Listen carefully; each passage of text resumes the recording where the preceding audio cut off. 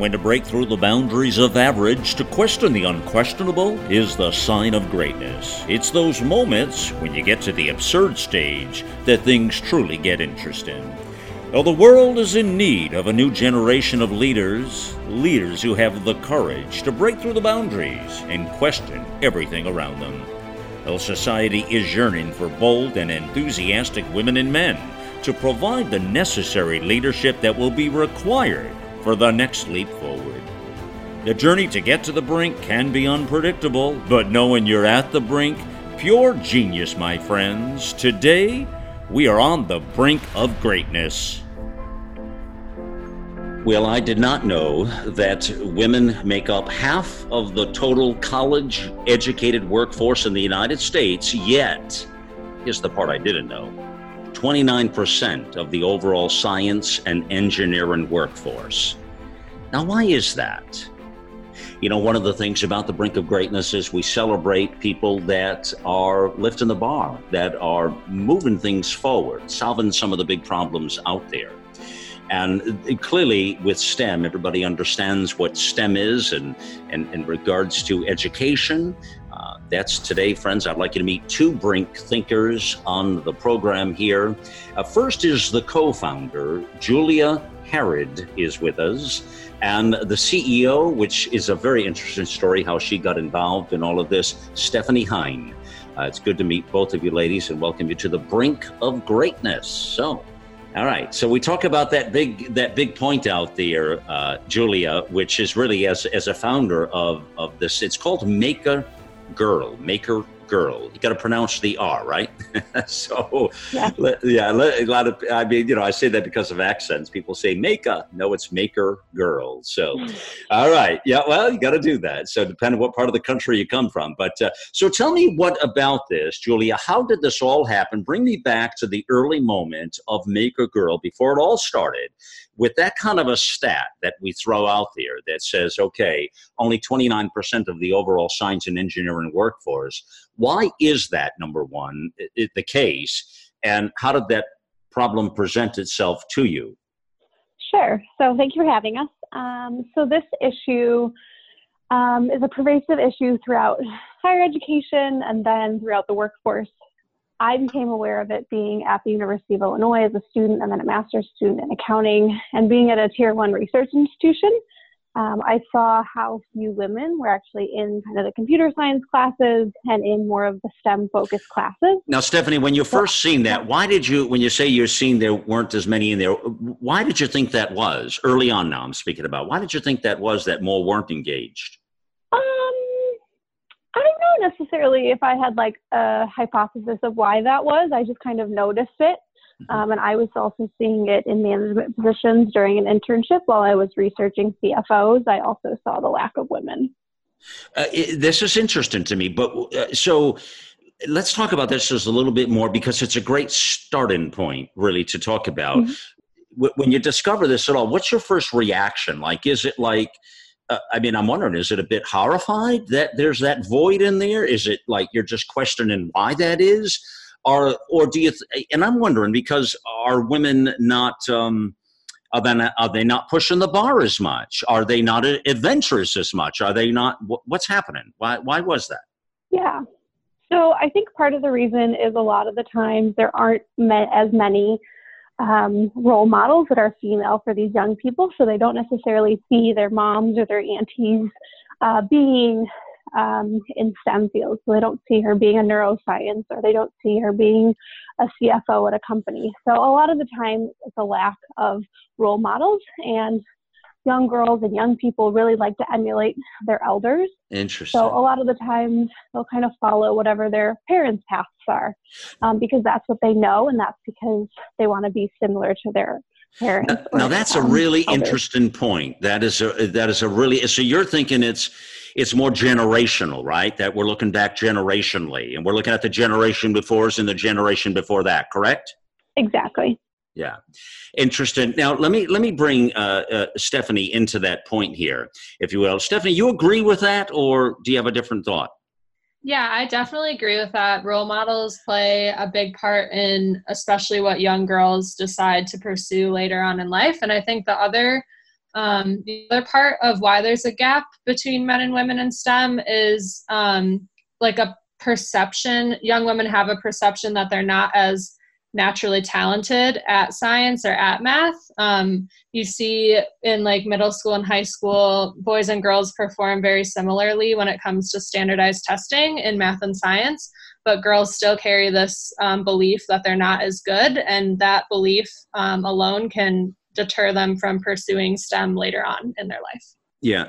Stephanie, do you think within the generational conversation now of more women not being involved in this, do you think by chance, and I'm just wondering, is any of it related to just sort of a sexist attitude?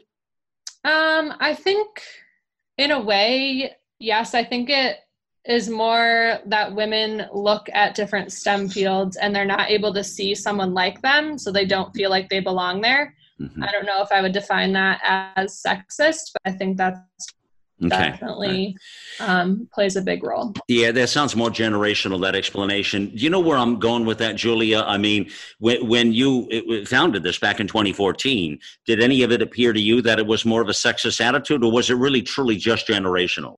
I think it's both. I think definitely, like we talked about, lack of role models, but also I think in classrooms, females are deterred from pursuing like the high AP math classes or science classes, and there's also fewer of their girlfriends that are in those classes, so they don't have like as much of a desire to be there because they don't also fit in. And just being a young person, you normally want to fit in, so that definitely drives kind of your aspirations and pursuits. Now, a lot of this is changing clearly, ladies, and this is a topic very interesting to me because having been in the executive world before my radio change in life. I mean, I spent 25 years in corporate boardrooms and worked with many executive women, very much empowered women, and really empowered, and many of them that were part of our agency, in fact. And so I find it very, very interesting because there's this big conversation today about the sexist attitude versus what you're saying is generational. For whatever reason, back in the 40s and 50s and 60s and 70s, and, women were more, there was that Leave It to Beaver era, I will call it, ladies. That was it. She was home, right? I mean, she was home as a homemaker and raising the kids, but that all changed. And it's changed a lot through really the 80s and 90s and right into the 2000s here. But I'll make a statement to you, Julia and Stephanie, and you might agree with this. Maybe you don't, potentially. But I think it's very possible that women will rule the world ahead. We definitely hope we can make some strides, but we also like partnership. I actually think they will rule the world because I think they have compassion as well as desire. And it's just amazing that quality women have. So yes, even though I'm a man, I think women rule the world today. Yeah. I mean, there is a point to that, and so I say that. But there's a lot of stereotypes in there that have pulled, I think, that made it a longer road or a harder road, probably, for women to really push forward. And you just explained some of that back to the generational aspect of that. And then they maybe think they're not up to that challenge. So, Julia, back to that point now, when you discovered this in your school, I think it was Illinois, you said, was it the university? Yeah. Yes, University of Illinois. Okay, yeah. So it came to you in full view then that you seen there was this problem. How does it go from there? What did you just feel it was that you were going to do something about it, and what did you do? Sure. So I had kind of been reading all the literature. So in around 2011, Anne-Marie Slaughter's article about how women can't have it all came out. So I started reading as much as I could. And then while at the University of Illinois, I took this social entrepreneurship class. And Lizzie Angley, the co-founder of Make a Girl, she was also in that class. So we were posed with the question, what bothered us? And for Lizzie and myself, we were bothered by how few women were in these STEM classes, and being at, again, a tier 1 research institution with some of the most cutting edge technology and research happening, it was a large discrepancy between the amount of women in those really interesting and fascinating research pursuits. So we saw the lack of women, and we were really bothered by this. We were in this amazing class, and we actually were able to come up with an idea of how we could actually solve what bothered us. From our Now, this is co-founders, you we came up with- and yeah. Elizabeth, you're saying both? Yes, Lizzie Angley. You call her Lizzie, okay. Yeah. So yeah, we were both in this course, and then we came up with the idea of Maker Girl, and it actually started off as a way to do birthday sessions to teach girls how to 3D print. And at the University of Illinois, we were both in the College of Business, and they had the first 3D printing lab in a College of Business. So we partnered the amazing resources of 3D printing in this college, and then our idea of what bothered us and how we could do something about it. And we came up with the idea of Maker Girl. So we started Maker Girl, and we did our first pilot in, I think, November of 2014 with about 7 young girls and taught them how to 3D print in the Geese College of Business. So you taught them how to 3D print? Exactly. Oh, and this is in college now? This is in the school? Yes, yep. This is in one of the Geese College of Business, the main building. And so we had about 7 young girls come, and then both me and Lizzie really didn't know how to 3D print, but we knew it was really cool, and we had some people who actually worked in the lab, some students, and they assisted with the session, and we ran about an hour-and-a-half session and taught these little girls how to 3D print, and then actually different fields that they could pursue that now use 3D printing, because also young people, and especially women, really like to make a difference. So we try to teach these young girls about different fields in which they can actually make a difference.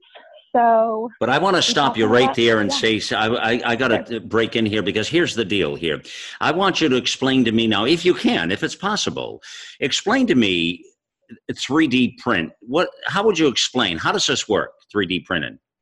Definitely. So a 3D printer, at least the ones that we use, they're called Ultimakers, and they're about 3 feet by 2 feet. And they're this kind of box, and then it heats up this plastic, it's filament. So it's this plastic spool. It looks kind of like yarn, but it's actually plastic. Right. And it heats up this plastic through this extruder mechanism. And then with this mechanism, it actually kind of prints how you would think ink prints, but this prints in layers. So it goes at a base layer, and then it kind of builds up upon that to build a 3D printer structure with the hot filament then cooling off while it prints. Wow, very cool. Yeah. I mean, that's become all the rage, hasn't it, 3D printing? Yeah, it is. It's definitely revolutionizing technology and prototyping and design thinking across so many industries today. Right. There are so many applications for it, clearly. So how cool is that? So you jump into that, you teach the young girls how to do this then. And that's a real specialty sort of field as well. But that's the spark in this whole story, huh? Yes, it is. Yeah, but don't they have to like create their own image that they want printed? So it's not, it's the 3D printing that creates it, but you're teaching the girls actually to design something, right? And then that design is what gets printed. Yeah, exactly. So thanks for bringing that up. So yeah, we actually teach the girls how to not only design their idea, but design it in 3D. So normally they kind of draw out their idea about what they want to print, and then they design their ideas on a platform. It's a free platform online called Tinkercad. And they design their item on this platform, and it's mostly dragging and dropping shapes and editing them. And then, as you said, then we'll take that and put it on an SD card and then actually print it. So that first class then with those young girls went really well, and take us forward now. Sure. So we did the first pilot session, and it went really well. So we thought we kind of had something. So me and Lizzie Angley, we decided to do more sessions. So that spring, we did about 5 sessions, and they all filled up super fast, which we were thrilled about. And then over the next couple of years, we continued to do our sessions at the University of Illinois, and then we expanded our sessions to Northwestern and Harvard. And we also came up with mobile sessions. So we launched a Kickstarter, a $30,000 Kickstarter, and we raised money to bring our sessions all across the country, from the Midwest to the West Coast to the East Coast. So that's actually how Stephanie partially got involved, and she kind of ran this Maker Girl Goes Mobile truck that went all across the country. And why we did this is because we wanted not only the young and amazing girls at the University of Illinois, but also we really wanted to reach rural girls and girls from more diverse communities. So this was a way for us to bring our entire curriculum and created a pop-up shop of 3D printers to teach our sessions with girls all across the U.S. Julia, while you were doing this in Illinois, when this all started now in 2014, were you and Elizabeth, were you in school still at that time? Had you graduated? I lost that. Where were you at still? Definitely. So we were both seniors in 2014/2015. Okay. And then I did a master's degree in accounting at the University of Illinois too. So I had a whole nother year. Okay. And then Lizzie Angley, she actually started her career at LinkedIn in San Francisco. So she was not physically on campus with us anymore, but she continued to support from afar. Did you say she started a career at LinkedIn? Is that what you said? Yes. Oh, isn't that cool? Now, is she still with LinkedIn now? Yeah, she is. So she works full-time there, and then I work full-time. Well, she actually moved back to Chicago since then, but it's still at LinkedIn. And then I also work full-time at a public accounting firm in Chicago. At an accountant firm, right? And I'm just curious, what is Elizabeth's role at LinkedIn? Just fascinating. Yeah, she does sales. So she's actually selling LinkedIn products to non-for-profit.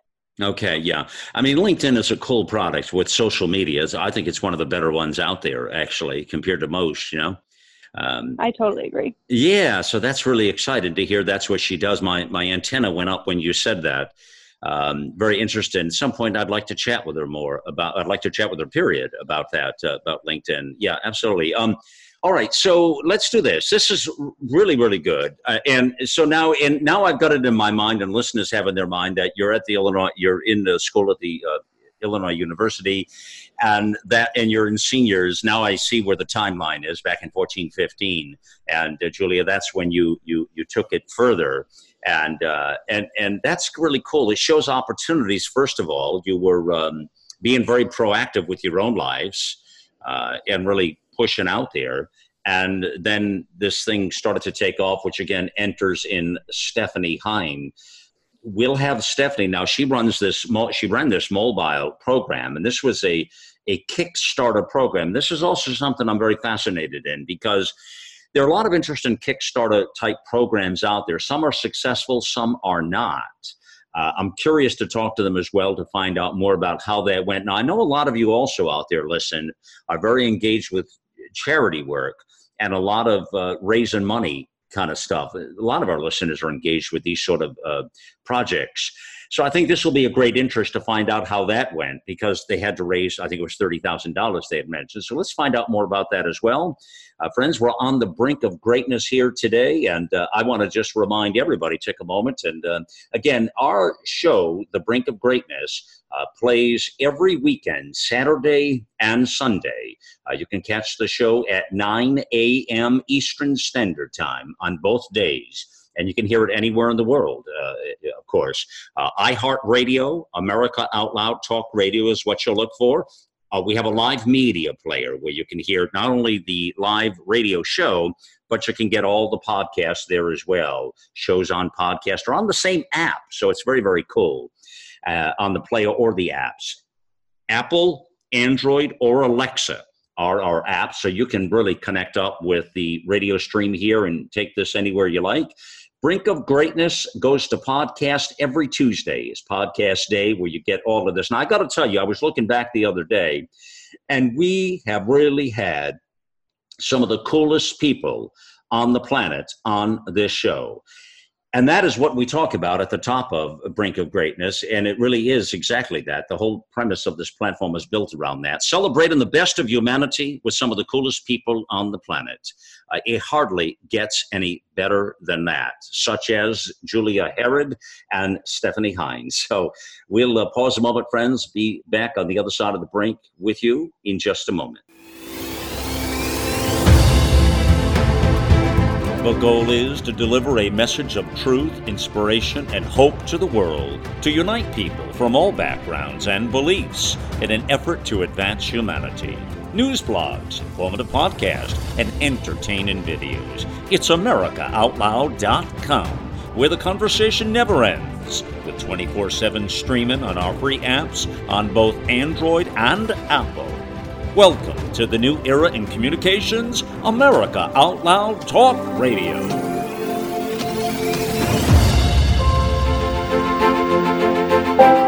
We are speaking with our Brink Thinkers today, Julia Harrod and Stephanie Hein. Now, Stephanie's the CEO. Julia co-founded this back in 2014, 2015. The group is called Maker Girl.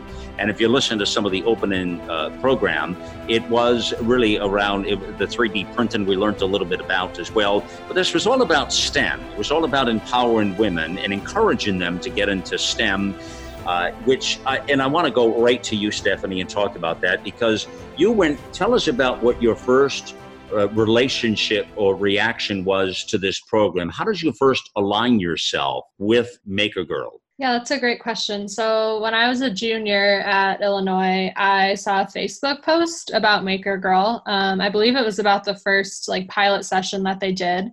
And I just thought it was a really neat idea. I had never seen a 3D printer before. I didn't really know what 3D printing was, but I was studying molecular biology at the time. So the mission of getting more girls into STEM really resonated with me. And so I just connected with the group and asked if I could come attend, and that's how I got involved. Wow. So you were, like I said, you didn't know a lot about it as well back then. Now, what year was that? 2015, 16, was it? This was February of 2015. So your initial reaction in working with that and with the group and all, how did it go from there to get involved as now the CEO? So while I was still a student on campus, I was involved my junior and senior year. I ran a lot of the programming. I created a lot of the curriculum that we used during our classes. And then I also planned and went on our first road trip that we did in the summer of 2016. And so after that road trip ended, Who was on that road trip in 2016? Who was with you? Yeah, so that was myself and then two of our team members, Kendall Furby and Pramika Pandian. And they were with you on that road. And what was the goal? What did you want to accomplish? Our goal was to bring our programming to rural and underserved communities across the country, and we ended up reaching over 1,000 girls through that trip. But tell me about that trip now. This is interesting because as I understand it here, correct me on this, please, but this was like a 10,000-mile cross-country road trip, wasn't it? Yeah, we went everywhere from New Hampshire to California and everywhere in between. It was about 8 weeks long. All right, so let's take this forward now. I want to know more about that trip. Now, you have these two ladies with you here. What were their role? Are they student? What's their part of this? Yep, they were both students at the University of Illinois as well. I believe they were just finishing their freshman year at the time, and I had just finished my senior year. Basically, we went to different locations across the country, different elementary schools, libraries, Girl Scout troops, museums, makerspaces, a wide variety of places. And we ran our programming like we normally would do on campus at Illinois, but we did it in these communities. Now, at that point, you're not the CEO, correct? Correct. No, I'm not. You're just okay. And now, can I understand as well that Julia and Elizabeth are not with you on this road trip? Correct. Okay. Now, interesting. So now, so you're really, I guess, what, 3 students? Is that how you qualify this, or? Yeah, I had just graduated, but we were all really young. That actually posed some interesting problems that we had to solve along the way. Let's just pause that thought right there. And I want to go back to Julia now and ask you, Julia, with Stephanie saying that with these 3, what was the impetus behind that to empower these 3 students? Tell me about that, please. How did that work? Sure. So I think Maker Girl, we have a dual purpose. So we're not only educating the young people, the 7 to 10-year-old girls, but also providing opportunities for university women and men to lead these sessions and work with us and create new skills. So part of that, we had these 3 amazing women run the Maker Girl Goes Mobile session. And at that time, Lizzie was working full-time and I was about to start working full-time. So in order for Maker Girl to succeed, we really work as a team, and we have a pretty decently sized team with now our full-time person and then we call them change makers, the university students on our team, and then the board of advisors who support us. So we did have university students run the sessions. And still today, a lot of the sessions are actually ran by All right, well, that's cool. university students. So that was part of the game plan right from the get-go then. That's right. That was part of the deal that you were trying to do here. Because I was curious at first why you or Elizabeth weren't on that trip. That entered my mind, and you just explained that kind of thing, and you were starting your other gigs as well. And so this was an opportunity to get them involved. Now, what a hell of an opportunity for Stephanie. I mean, to shine, right, Stephanie? I mean, so, I mean, I would take that. Listen, in all full disclosure, I would have taken that opportunity in a heartbeat if somebody had asked me at that point of my life to go and do that. So, but I want to understand now, did you start in New Hampshire? Was it New Hampshire where you started? No, we started in Champaign, Illinois, where our university is. So we left from Champaign and we headed out west, and then we looped kind of down south and then up through the East Coast. No kidding. So you went from Illinois west and then down around and then up to New Hampshire. Yep. Interesting. So that's almost like a C, right? Almost like a C. Yeah, basically. And then it ended up being a loop in the end. Yeah. So now, did you travel? What did you travel in? Was it a car, motorhome, a truck, what was it? A van, a Dodge Grand Caravan, and then we have a 12-foot trailer attached to it. So you had a van and a trailer. Yep. Yeah. And there was they weren't like painted or any signs or anything on there, was there? Yeah, actually our trailer has our logo and a bunch of gears on it. And actually the coolest part of the trailer is the back of it had a spot for all of the girls who participated in our program to sign. So that's cool. So this is what I'm trying to think and get the visual in my mind. So now I see you. Now I can visualize you, in all fairness, driving around the boulevards of the United States, basically, in this van and the trailer. Who did most of the driving? Was it you or the others? We split it up pretty equally. Did you? Yeah, because that's a long drive. Yeah. And so bring us through now. This is too good to pass up, this opportunity, because this is a big part of the story, I think, is this mobile thing. So now I visualize this, and you know, the whole thing is Julia and Elizabeth are missing out on all the fun as they've gone on to their things. Maybe I say that. I don't really know. What was the craziest experience you had on that trip? Stephanie. Yeah. There's got to be one that stands out that you say, this is like the most insane story. What was it? And did you have any flat tires, by the way? No, actually, I was just thinking, I think the most insane part is that we never had any issues with the trailer or the van. We also never ran into any weather at all during the whole trip, which was kind of crazy. So I think we had like a guardian angel following us. But I think like also going off of that, like our age, I guess we were so in a way naive to what we were doing and how kind of crazy of an undertaking it was, because we were trying to check in to a hotel. Yeah. And you have to be 21 to check in. And I was 22 at the time, but I was somewhere else and the other girls were trying to check in. And it just really kind of, I think that moment really made me realize that like people our age don't really do things like this very frequently. So yeah. And what state was that in that you had trouble with that hotel? We were in Illinois. Oh, that was when you first left. I think it was actually at the end. Oh, wow. When you just got back. So after this long journey, and then it dawned on you. Yeah. But all through the trip coming through, did you go through Texas? We did. Yep. Yeah. I mean, you can't not go through Texas, right? I mean, with all of that and with this here, but everything else was like you're saying, pretty smooth sailing. You say the weather was good. There were no flat tires, but there was like no problems, huh? Yeah. No issues at all. Yeah. And what was the goals through this whole thing? Now tell us each step along the way. I mean, just give me an idea, not each step, but through all of these steps, what were you really doing day in and day out? And how long did this trip take, please? The trip took about 8 weeks, and the day basically looked like we would get up and we would run 2 or 3, depending on where we were, of our programming, of our sessions. They each last 2 hours long. So we would work with about 50 to 60 girls every day. Every day. Now, hold on. Every day in a different city, you'd work with 50 to 60 girls. And what was the relationship to get these young women? You had something coordinated with the schools or the colleges or what? Yeah, so it was a wide variety of places. I basically just reached out to random Girl Scout troops and schools and asked if they'd be interested in having us stop by. And kind of just built the trip that way. Stephanie, this is a massive setup. Who set this all up? Now, all of this trip had to be set up before, most of it had to be set up before you left, right? Yeah, I did that. So before you left, you get most of this trip set up, probably not 100%. There were probably still some moving pieces when you pulled out, right? Yeah, that's correct. Of course. And some people are going to get back to you, or some people didn't. I mean, that's just a natural human nature kind of thing, right? Yeah. And so that happens, but you had, what percentage? Was it 50% or 75%, better or worse? That was pretty well set up when you left town. I'd say like about 75% or more. That's what I thought, and I'm impressed, because that's what I would have done myself. I would have tried to get the majority of it done so you can breathe at least, right? Yeah. And know you're going to accomplish your goal. So, man, I totally get that.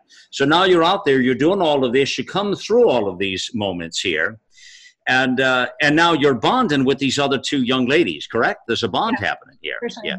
And their first names, just first names again, are what? Kendall and Pramika. Thank you. And now, did you end up, are they still involved in the program, or what happened to those two young ladies, or did they go on, or? Yeah, that's actually a great question. So because of their involvement in Maker Girl, they saw how Julie and Lizzie started this organization just from an idea and a problem they wanted to solve. And they actually decided to start their own organization. It's called Cut to the Case. And they're working to take rape kits that are backlogged and speed up that process to get them tested. To speed up what process again? Backlogged rape kits. Oh, hold on. Now, this is backlogged rape kits. Yes. Wow. That's a heavy field. That's heavy. Yeah? Yeah, so that's what they started after this road trip. And they both just graduated this year. And so this was a passion they had, obviously, something in their life, obviously, or whatever. And that's what they're doing. Yep. And so there's a real entrepreneurial sort of spirit or something coming out of that school in Illinois, no? Yeah, there's actually a huge entrepreneurial ecosystem on campus. It's quite amazing. And I didn't really know about it until I got involved with Maker Girl, but I'm so glad I did, because I've met just the most amazing people starting their own things as students, which is I really like that when we say an entrepreneurial ecosystem. That is a great way to sum that up, actually, an ecosystem. And that just breeds activities and thoughts and people that are aspiring to, different heights and trying to push the envelope a little bit, which is how you do this kind of thing. So as you come through now, and I'm curious to ask you this as well, throughout that trip on a daily basis, how often would you communicate back with Julia and Elizabeth or Lizzie? I feel like it was, if not daily, at least weekly. Just things like either a story or a social media post that they wanted us to post, or right, to keep the momentum, the brand, do some marketing here. That's what you say. But let's go to the source and ask Julia. Is that true, Julia? Did they do that? Yeah, I think that's about right. Okay. It was a while ago, but we definitely had a lot of confidence in those three women. Wow. So yeah, we definitely tried not to micromanage, and we knew that they were super busy, so we tried to let them run with it. And that's they had this whole thing. do. They had this whole thing set up. I mean, which, Stephanie, you are a rock star, man. You are a rock star to set this up. And 75% of it, which I completely understand, and then you leave Illinois and you make the journey all the way through to Texas and you come down. I mean, that's just one hell of a trip, I have to tell you. And then you do all of that and you got this whole setup going on here. I mean, it's unbelievable. Do I understand why this is happening now? Now, correct me on this, Stephanie, but I want to talk about this Kickstarter campaign. Now, did the Kickstarter campaign happen before this so you could afford this journey or trip, or was it during it? It happened before. I think it was March or April that we launched the Kickstarter. And that was to raise money for this? Yes. It was. And how expensive was, how costly was this whole journey, the Maker Girl Goes Mobile? So we raised through a Kickstarter over $30,000. I don't think we used all of it, but between buying the trailer and the gas and the hotels, it definitely got pretty close. And so you had to manage the money and make sure you were doing right things, and you had to sleep too, right? You had to have hotels. Right. Yeah. And did in any of the schools that you stopped with, did anybody else was there any support from those or not? Or Yeah, absolutely. So a lot of the times what I would do when I was contacting a location or a school, I would say, hey, this is the program we have to offer. We'd love to come offer it to your students. We can offer it free of charge if you are willing to put us up in a hotel or with a host family for the time that we're there. Now, how did that go? I knew there had to be something. So how did that go? Did you stay with host families or was it always hotels? No, we stayed with a lot of host families, actually. And that was one of my favorite parts because we really got to know kind of the people in the community. And obviously the type of person who's willing to host you is going to be someone who's excited about what you're doing. So it was you met some really cool people, obviously. Are some of those people you're still in contact with today? Yeah, actually there's an older couple who are both U of I alumni, and they had a lake home in New Hampshire. So that's how we ended up in New Hampshire. And we are actually going there again on our trip this summer. And they just obviously think the world of you, clearly. And they'll do everything they can to help. So you build up sort of a really interesting group of people who become not just kind of a cheering committee almost, but support, right? Support, Yeah. I think is how I'd call it, mental support, right? I mean, you got to have that out there. You got to have that sort of backing with people. So with all of that said, then this comes all the way through. You have the mobile plan, the Kickstarter deal, and you've got this money. You do that. You get through. When you arrived back in Illinois now from this cross country, incredible road trip where you were doing all these 3D printing sessions, and you say here over about 1,000 girls, right? And all kinds of communities. Yeah. How did you feel when you got back, Stephanie? What was the sense of things? You're obviously probably happy to get home and sleep in your own bed after all of that, but what did you feel? How did you feel? Yeah, I definitely say tired is part of it, but overall really really proud of what we did. I don't know if it really kind of hit me at the time, but looking back, I kind of recognize how what a big accomplishment it was. I think at the time it was just I was proud that I had planned it and that it had all turned out as I had planned. Stephanie, are you, as the CEO now here of Maker Girl, is this your full-time gig? Yes. It is a full-time gig. Okay. And this is what you're doing now. And obviously, once you got back to Illinois, let's do this. Something else happened, obviously, because you weren't the CEO on the trip when you left, but obviously somewhere from when you returned to now, that happened. Is there something else happened, more conversations with you and Julia and Lizzie to what was going to accomplish ahead? And I think what we should do at this point is find out what's happened with Make a Girl in the last couple of years. How's those accomplishments coming along? And what the future plans are for the organization. The entrepreneurial spirit, again, and the ecosystem that Stephanie talks about here, people, is significant. You just have to feel that spirit of all of this, I think. And this is what the beauty of, I just want to say the beauty of America is, the beauty that people can reach to their goals and their dreams. And like Stephanie did, she took it on the road, and Lizzie and Julia had the confidence and said, yeah, let's do it. We talk about teamwork. And then to put the Kickstarter campaign out there, raise all that awareness. Well, I'll tell you what, after all that, I'd have made Stephanie my CEO as well. We'll be back on the brink in just a moment. Think back to the last time you felt healthy and energized. The best times of our lives occur when we're at the peak of our health, sleeping better, full of energy and focus. We know that fades with age, and you might be feeling the effects of aging as low energy and poor sleep. But it doesn't have to be that way. There haven't been any nutrition systems designed to rejuvenate our bodies as we get older until now. Healthy Cell Pro is the only multi-nutrient system that impacts the building block of your body, the cell. Created by anti-aging expert and Nobel Prize nominee, Dr. Vincent Giampapa. Award-winning Healthy Cell Pro cuts through the complexity of nutrition supplements by simply giving you the purest ingredients, filling dietary gaps to nourish your cells and enhance your quality of life for optimal performance. Visit healthycell.com and use code OUTLOUD for an exclusive discount or call 844-869-9958. Now, listen, the co-founder, Julia Herod, is here, and Stephanie Hein, who's the CEO now, who made that trip cross-country. Julia, when Stephanie gets back in there and the other ladies, and they're back in Illinois, so you had to be very proud, first of all, that you had accomplished several great milestones. There were some really good milestones happening here, but there was also the bigger plans and the dreams for the organization, what you wanted to do. Let's talk about that in a moment here, but when did Stephanie when did you realize or figure out that she should lead the organization?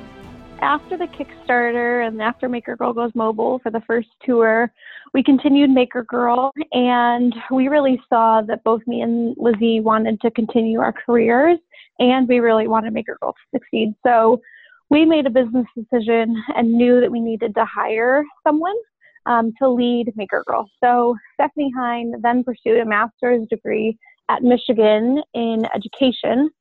And then after school, she also worked at a toy store. So we always really valued Stephanie's commitment and perseverance, attention to detail, and just commitment to these young people and the future generations.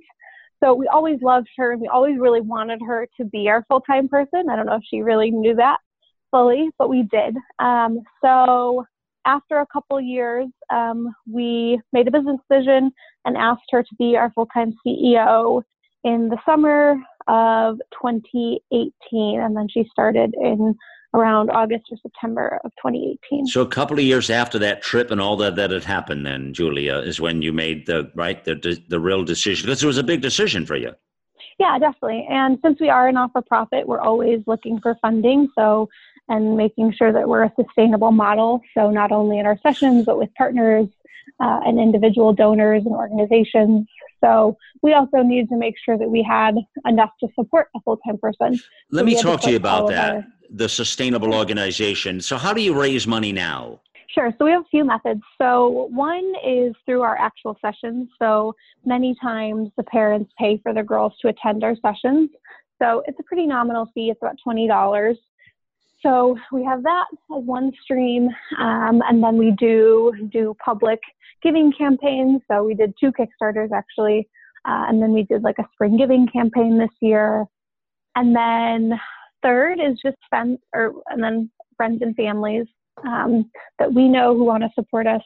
And then we also partner with companies and different organizations. So Johnson Controls actually donated our first minivan that we have. Ultimaker donated 15 printers that we have. And we continue So people to have can donate sponsors. equipment, or they can donate money as well, right? Correct?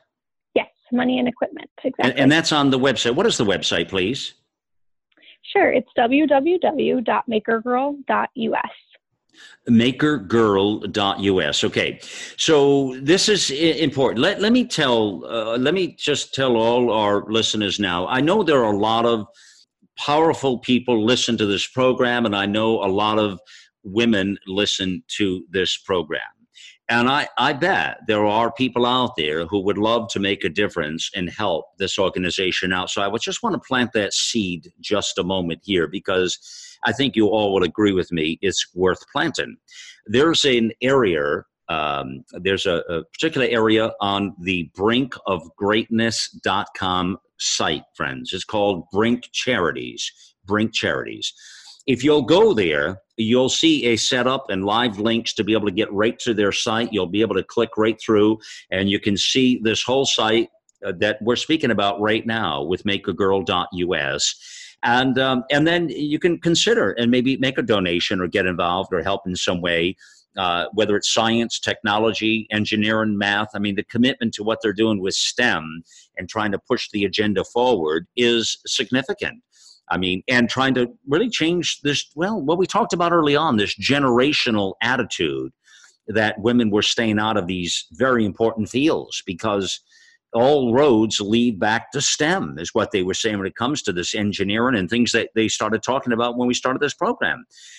Interesting stuff. So I just want to plant that seed with everybody that's the way to do that. And when you're there, hopefully you'll check out a few charities. And, it doesn't take a lot sometimes, friends. It just takes a little bit here, a little bit there. But if we all do a little bit, it makes a big difference. And I've been saying that right along, and I'm confident that's the case. So again, Julia, so you have the site. You've got you're constantly raising money in the ways that you just said, and with all of that, talk to me about now this long-term plans of where you really want to take Maker Girl. What does the future hold? Definitely. So we want all girls in the United States to be Maker Girls. So that doesn't only mean that they know how to 3D print, but more just act as unstoppable forces that continue to say yes to all challenges. That's what we see as a Maker Girl. So that would be one of the goals. And then more concretely, by 2023, we want to educate 10,000 girls in how to 3D print.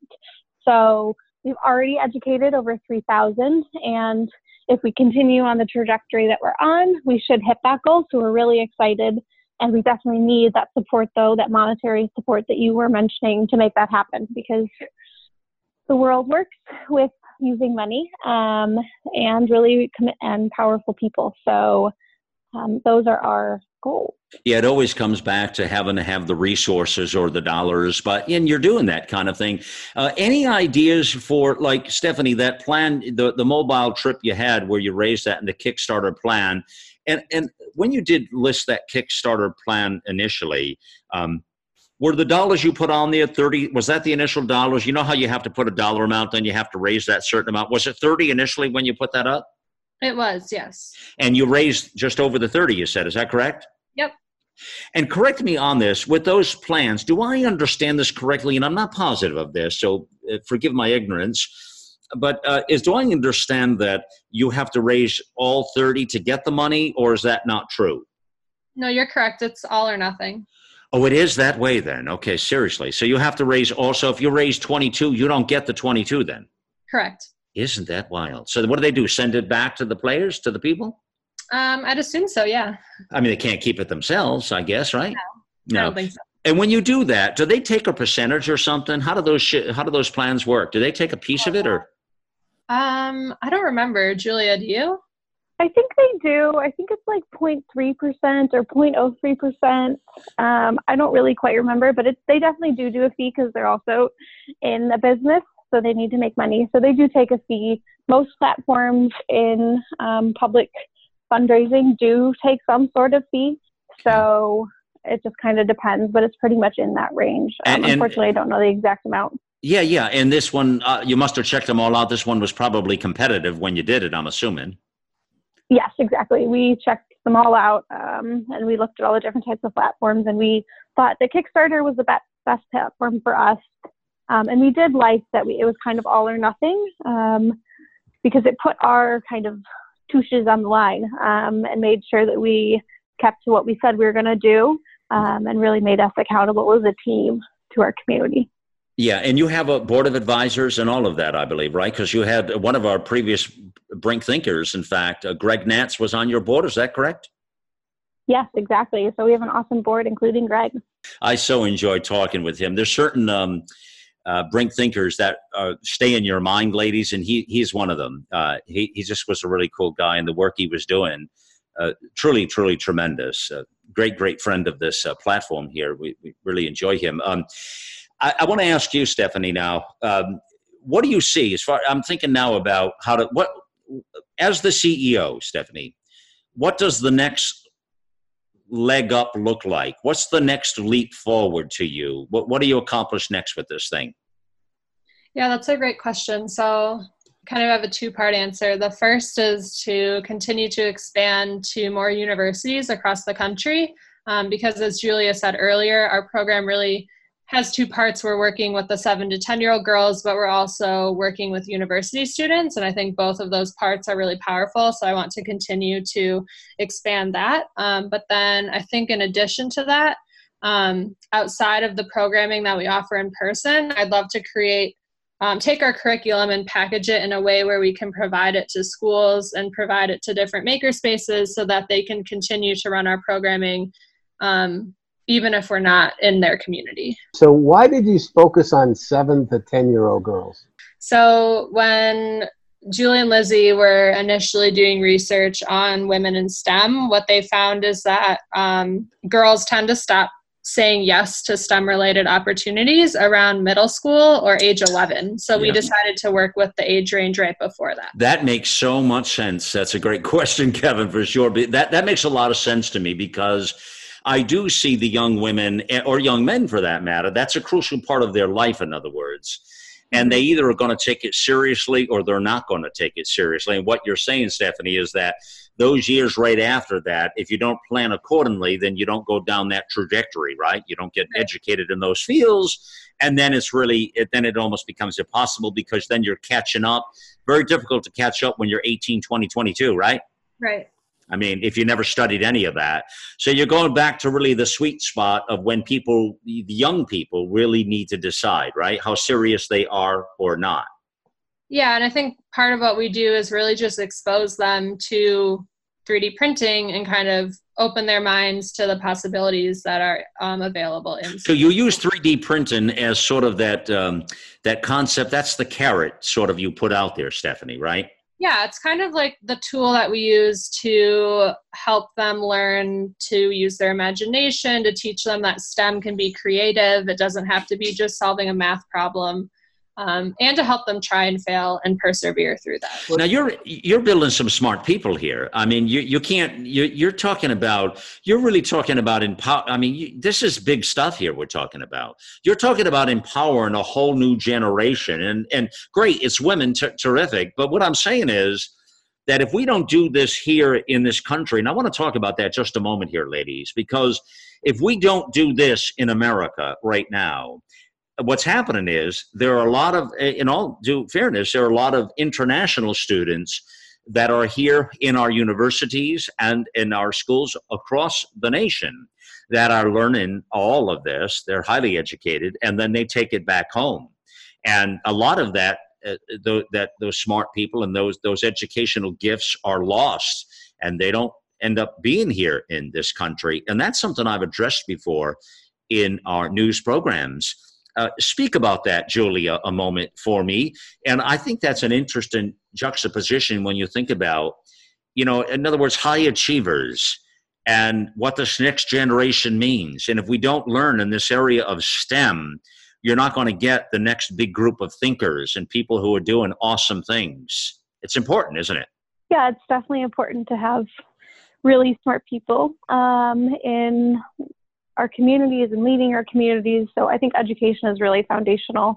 And I think kind of what you were getting at is bringing students to the U.S. and then kind of having them stay in the U.S., which I think is also a really big issue in the world, and particularly the U.S., because we do have some of the leading institutions and universities, and really keeping that talent here. And I think also the University of Illinois has the same concern, because they really want the Midwest to really thrive. So Chicago and Champaign are really trying to keep the talent that they create in the Midwest, and not only just go to San Francisco or New York.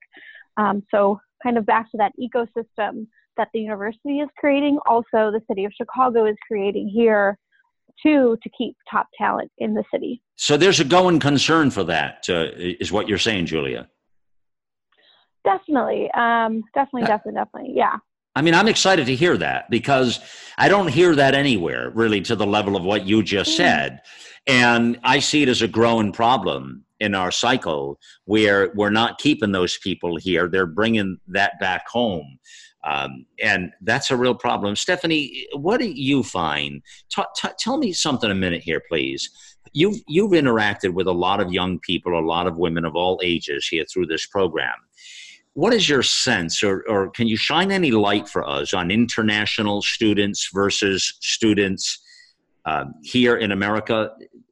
Can you spell out any differences for me? Anything come to your mind that makes you aware of the problem I'm speaking of, where we don't keep the talent here, Yeah, I wouldn't say I've seen it so much with the 7 to 10-year-olds. I think for the most part, we've worked with students who are from the U.S. and live in the U.S. But I definitely think, like, just to reiterate what Julia said, that for sure, I think the Midwest and especially Chicago and Champaign do have this mindset of, like, they want to keep the talent that they're producing in the Midwest. And then I think even broader than that, like you were talking about, like the gap between women and men in STEM and why it's important to have women in STEM. And if you think about it, if we don't have women in STEM, we're kind of missing out on like 50% of the population's ideas. So that's kind of why it's important.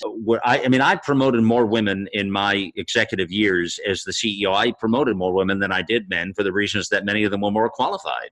And they had certain skill sets that allowed themselves very well to their management skills and their leadership abilities. So I fully understand this program. I think everybody's capable, men and women. I think men and women are equal, by the way. I think they both can achieve great things and should achieve great things.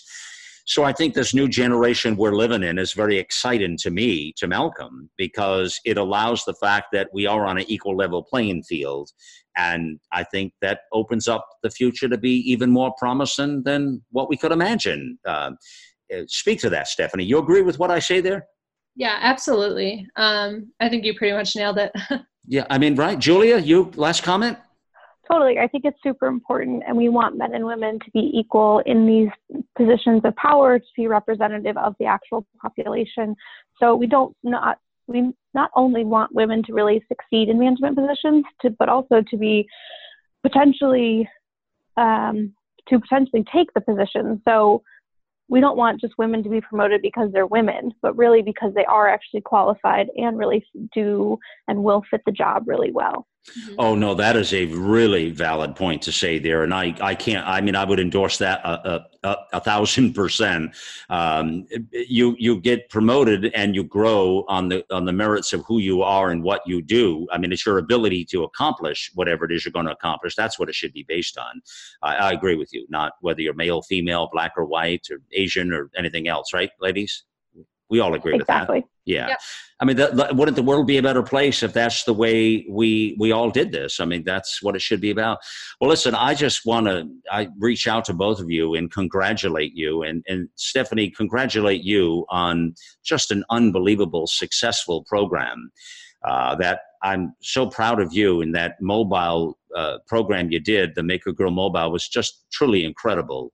Thank you. So I congratulate you with that and just wish you the most incredible success ahead, truly. And talking about being future thinkers, Julia and Lizzie as well, that truly remarkable visionaries. I would say you're visionaries, Julia, to be able to see this need and to be able to reach out and have the trust and confidence to get Stephanie involved is just a smart business decision while you're doing these other things. And we'll see what form and shape the organization takes ahead, right? At the end of the day. Yes, exactly. Thank you. And we're also doing Maker Girl Goes Mobile again this summer. And it starts June 7th. June 7th, and you'll be doing another cross-country trip? Yes, and we're focusing on the East Coast. Fantastic. Absolutely. Well, I'll leave you with my parting words. The brink of greatness can only happen when you're willing to push beyond the boundaries and limitations that are holding you back. What's holding you back, friends? Remember to take the next leap forward.